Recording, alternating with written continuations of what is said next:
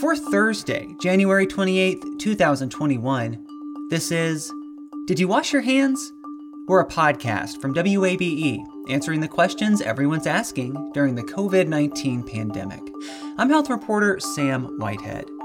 Today, the COVID-19 vaccines authorized for use in the U.S. train your body to recognize a single protein that makes up part of the coronavirus. Your body will then make antibodies against that protein, but at the same time, it can also train cells to remember that protein so that if it sees it again, the body can react very rapidly to it and help clear the virus very quickly. Philip Santangelo, a biomedical engineering researcher at Georgia Tech, joins me for a look at the technology behind the mRNA vaccines. That's next.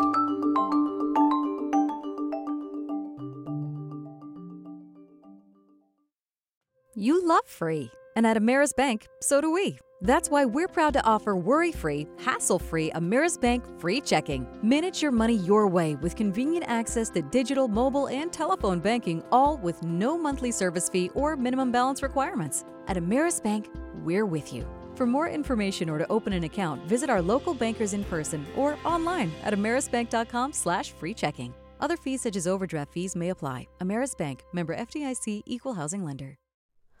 Hi, it's Terry Gross, the host of Fresh Air. We bring you in-depth, long-form interviews with actors, directors, musicians, authors, journalists, and more. Listen to our Peabody Award-winning Fresh Air podcast from WHYY and NPR. Support for WABE's local coverage on maternal health and mortality comes from Georgia Health Initiative, whose mission is to inspire and promote collective action that advances health equity for all Georgians. Learn more at georgiahealthinitiative.org. The two COVID-19 vaccines authorized for use in the U.S. rely on similar technology. The products from Moderna and Pfizer-BioNTech use mRNA to train your body to fight COVID-19 and don't contain the actual coronavirus. Here for a deep dive into the technology behind the vaccines is Philip Santangelo. He's a biomedical engineering researcher at Georgia Tech. Philip, thanks for talking with me. No problem at all. I want to start just really basically. What is mRNA? So, first, what does mRNA even stand for? It stands for messenger RNA. So to understand what that molecule is, we should probably take a step back and just think about how cells work. So when your cells want to make a protein, okay, and they make proteins for lots and lots of reasons, for basically controlling how cells function, it starts with your DNA. There's a process called transcription that basically produces that mRNA. It's an RNA molecule that's considered what we call a message. So it essentially is a sort of placeholder between DNA and protein. It's a template for protein production. So in your cells, when mRNA is made, it actually moves from the nucleus into the cytosol, so into the outer reaches of the cell, so to speak. And then what happens is that it gets translated through machinery into protein. So if this is this messenger, a way that our cells use to create proteins, how does it actually work in these two vaccines? My general understanding is the way they work is they train your body to recognize the virus itself. What folks have been doing for years is been trying to find good ways, safe ways of introducing molecules into cells in your body to produce therapeutic proteins or proteins that were relevant for vaccines. If you think about it, maybe the smartest thing to do was just to make the message. So make that intermediate molecule that's a template for protein production.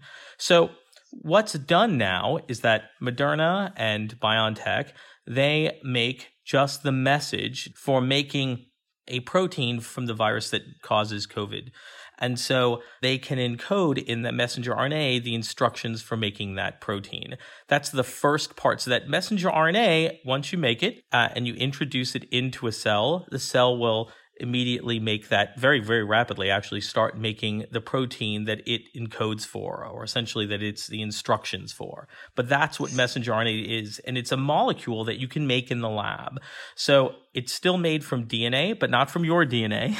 Instead, you can make synthetic DNA that would have the instructions for a protein of interest.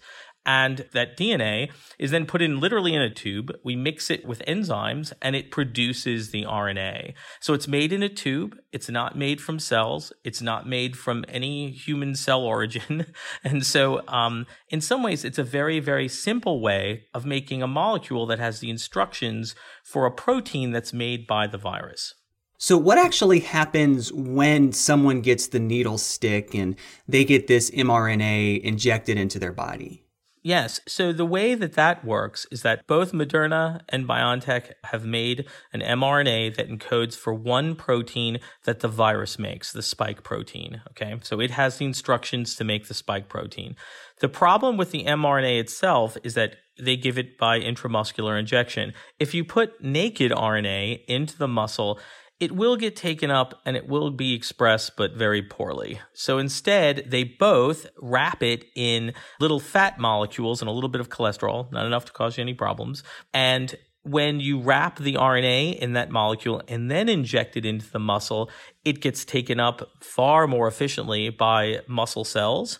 It also can be taken up by immune cells. And what happens is it actually produces that viral protein. Now, when you inject that into the arm, okay, what happens? Well, the first thing is that when you stick a needle into your arm, you damage the tissue. And so that is the first danger sign to your body that something bad has happened. And what happens then is that immune cells rush to that site.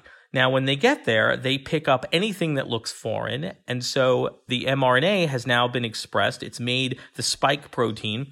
And so your immune system goes and picks up that spike protein. And then what they do is they take it back to lymph nodes. And what they do is they show it to parts of your immune system. And the immune system goes, that's not good. That's not supposed to be there. And so that is what sets off this entire training of your immune system to see that protein. And why that's important is that your body will then make antibodies against that protein, but at the same time, it can also train cells to remember that protein so that if it sees it again, the body can react very rapidly to it and help clear the virus very quickly. You mentioned the spike protein.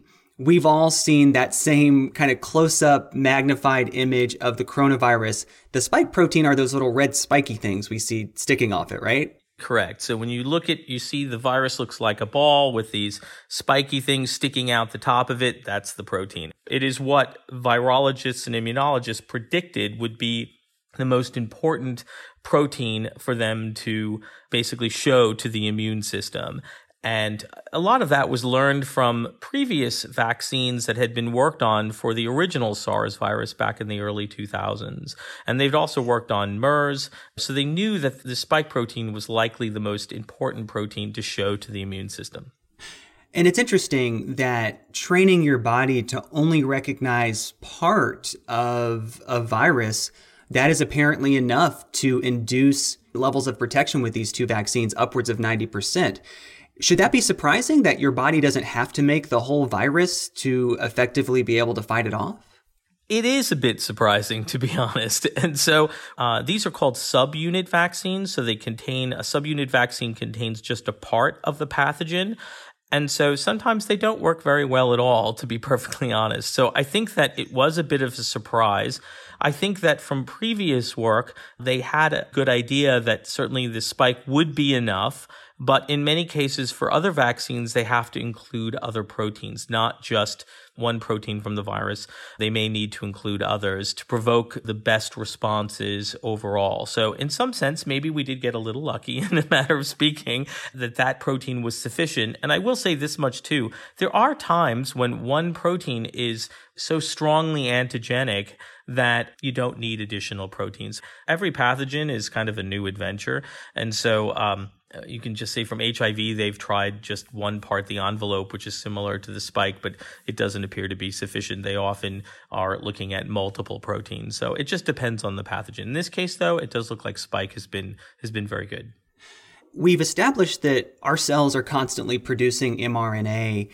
When it's injected into the body in a vaccine, how long does that stick around in your body? And does it kind of mess with your own body's natural processes? So One of the things that makes an mRNA-based vaccine very safe is the fact that the mRNA that's injected does degrade over time, and it degrades using the same mechanisms that the mRNA made by your own cells does. Now, how long it hangs around depends on the design of the mRNA, but let's just say 3, 4, 5 days, not much longer than that. So that's one very, very important aspect. And another one is that when we've looked at mRNA delivery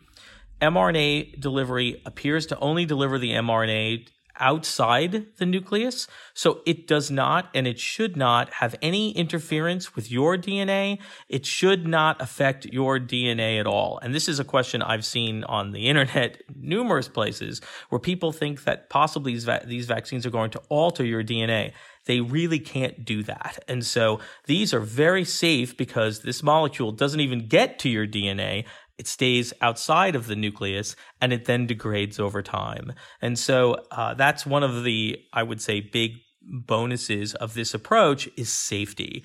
In many ways, these vaccines are better understood in terms of the exact components that are going into them and what will happen to them afterwards than many other vaccines. It's true we don't know everything, I'll admit that, but at the same time, I think we do know that these mRNAs will degrade over time, and they should not interfere with your DNA in any measurable fashion. This is Did You Wash Your Hands? I'm Sam Whitehead, talking today with Philip Santangelo, a biomedical engineering researcher at Georgia Tech. We're discussing the technology behind the 2 COVID-19 vaccines authorized for use here in the U.S. How do we know so much more about the ways that these vaccines work in the body than others? I mean, what you've really walked me through here is kind of a very engineered process with what seem like pretty well-defined steps. Is that not how other vaccines work in the body? Not exactly. So many other vaccines contain the entire virus. And so in many cases, what happens to them after they've been injected into the body is not really that well understood. Vaccinology in general has really looked at the outcome. So they will take a pathogen, they'll inhibit that, they'll either attenuate it or they will inactivate it. They'll inject it into the body, and then they'll look for the response. So do you get antibodies? They look for that downstream response. It's only been in the last, I would say, 5 to 10 years where people have really started to say, hey, where do these end up? But this has not been common in the field of vaccinology or immunology, but certainly now it's becoming more and more important. And certainly Moderna and BioNTech have spent time certainly looking at their vaccines to understand how they work. But I think inherently, we know that mRNAs degrade when they enter a cell. I mean, they're translated for a certain period of time, and then they degrade. And that's, in some sense, it's a negative. In some applications, people would like them to hang around for very, very long periods of time and make protein. But for vaccines, they're really a great match because we know they go away. So other than the mRNA and these fats that you've explained help them get into cells, what else is actually in these vaccines? So there's typically a couple of lipids. There is cholesterol, and then there's usually what's called a PEG lipid. So there is some polyethylene glycol. It's a small amount. PEG is used in lots and lots of products that you ingest actually all the time. Toothpaste is one I always refer to, but there are other products that contain PEG. So that's all there is to it, and the mRNA. And what happens is that there are these devices where you put the mRNA in one path, so to speak, and you put the lipids in the other path, and they're mixed together, and then what comes out the other end are these particles. And that's really all there is to it. They get diluted some, and they have to be manipulated some for putting that into vials, but there really isn't too much more than that. Actually, if you go to I think there's the FDA has on their, either on their website or it's available through the FDA, the components in each of these vaccines. And it's a fairly simple list. Matter of fact, it's shorter than many products if you look on the back of it that you eat all the time.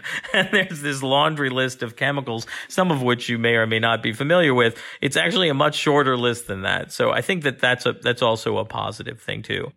If these are relatively simple vaccines, at least if we look at the components, did that in any way contribute to how quickly they were able to be developed? Yes, absolutely. Both BioNTech and Moderna had been developing vaccines for obviously other pathogens, and they already had in their pipeline the lipids and fats that were used for delivery. That was already there. And so they already had the delivery formulation. They just had to add a new RNA. And for them, making a new RNA, once they knew the sequence for the spike protein, is extremely straightforward for them to do. And now they had some help. Moderna had some help from the NIH regarding the design of the protein some. But the point of the matter is that once they had that sequence, it's very easy for them to put into their pipeline and make the RNA, and then fairly straightforward for them to incorporate it into that package, that particle that they had already done. And so one of the things about these kinds of vaccines is they are somewhat plug and play, and that's why they were able to go so quickly. That's one of the differences between other types of vaccines, where each vaccine is call it a new adventure. They're not plug and play. And so, and to be honest, that's partially why there had been investments from various agencies, even the United States government, into this type of vaccine, because they wanted us to be prepared as much as possible for a pandemic. People might have the experience of, say, getting a flu shot and, feeling a little crummy for a day or two, having some injection site pain. We have seen reports of that with these two COVID-19 vaccines. Is there something about this particular kind of technology that might change that experience for someone, say make them experience more symptoms or fewer than they might be used to when getting other vaccinations? I don't think we understand that as completely as we would like. When you inject the RNA into your muscle, what's one of the first things that happens? These immune cells rush into the muscle. Well, they weren't there before, and they start taking up space that they shouldn't be. And so that actually presses on nerves, and that's why it hurts. And that's why you have soreness, because you have this infiltrating immune cells. But the reality is you want that. You need that for them to pick up the protein that's made by the mRNA and then take it to your lymph nodes. So more extreme reactions obviously are not good. But in general, being sore, having your body react to the fact that there is a viral protein that was made is not necessarily a bad thing. It means your body's recognizing it. So it's not great, and I know we don't really like it, but at the same time, it means your body's responding. And so I think that, and everybody's a little different, so how much of a response you have is different, but it's not necessarily a bad thing that that's going to happen. So honestly, when we first looked at just even injections in muscle, I was surprised that a needle that injected saline would actually provoke immune cells, because you're damaging the tissue. And it makes sense when you think about it, but until we actually started looking at it, we realized, oh yeah, of course you're going to have that happen. And of course it's not going to feel that great, but it's part of the process. Researchers at the Centers for Disease Control and Prevention in the last month have released a few different reports saying that cases of anaphylaxis, severe allergic reaction, have been documented, even though they are rare. Is that something that is linked to this technology in any way? I am sure that some people are sensitive to the polyethylene glycol, to the PEG. There are some of the lipids that are in it. It's possible that some folks are more sensitive to also. That's definitely a possibility. So, I mean, over time, I'm sure that lipid formulation may change to either mitigate some of those responses in other folks. So I could see that happening. I will say it's highly unlikely it's due to the RNA. The fortunate thing about RNA is that these RNAs are modified in a way that really helps prevent any responses from the immune system. That's a good thing. So that's been taken care of. It's more likely it's some of the lipid components or the PEG. I would say those are probably the two things that may need to be tweaked over time to decrease any of these allergic responses in folks that are very sensitive. Well, and I'm wondering too, we've had these two vaccines with us for just a little over a month now that states have been administering them. What are you watching for? What should the general public be watching for as the vaccine continues to be rolled out? What are you watching for? What are you hoping we learn more about down the road? Oh, absolutely. I think durability is a big question. So it'll be interesting to see how long we see antibody responses from folks. And so, the antibody responses over time, even if your antibodies tend to decrease over time, that's not necessarily the end of the world, because if you have these memory responses, you can respond very quickly.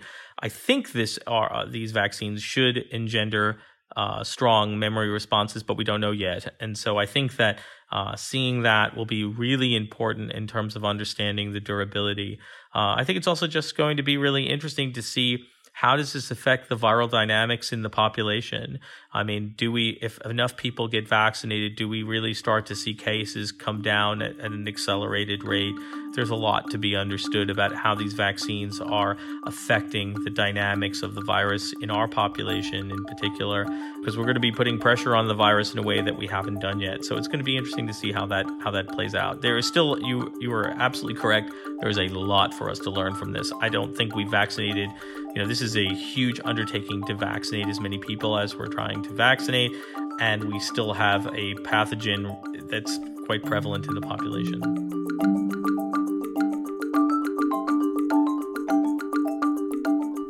Philip Santangelo is a biomedical engineering researcher at Georgia Tech. Did You Wash Your Hands is a production of 90.1 WABE Atlanta, where ATL meets NPR. WABE's managing editor is Alex Helmick. Scott Wolfel is chief content officer. You can reach us at washyourhands@wabe.org. You can find all our episodes in your favorite podcast app. That's where you can also leave us a rating and a review. That really helps others find the show. And you can find more stories on the coronavirus pandemic at wabe.org/coronavirus. If you haven't recently, now might be a good time to go wash your hands. I'm Sam Whitehead. Thanks for listening.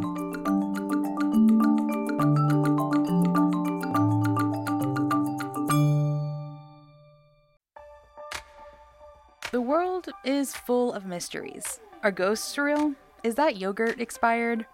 Hey, the unknown can be scary. But when you donate to WABE, you know where your money is going. Your gift supports the journalism that keeps you informed and the programs that pull back the curtain on complicated stories. Help us make the world less mysterious. Become a member now. Go online to wabe.org/donate, and thanks.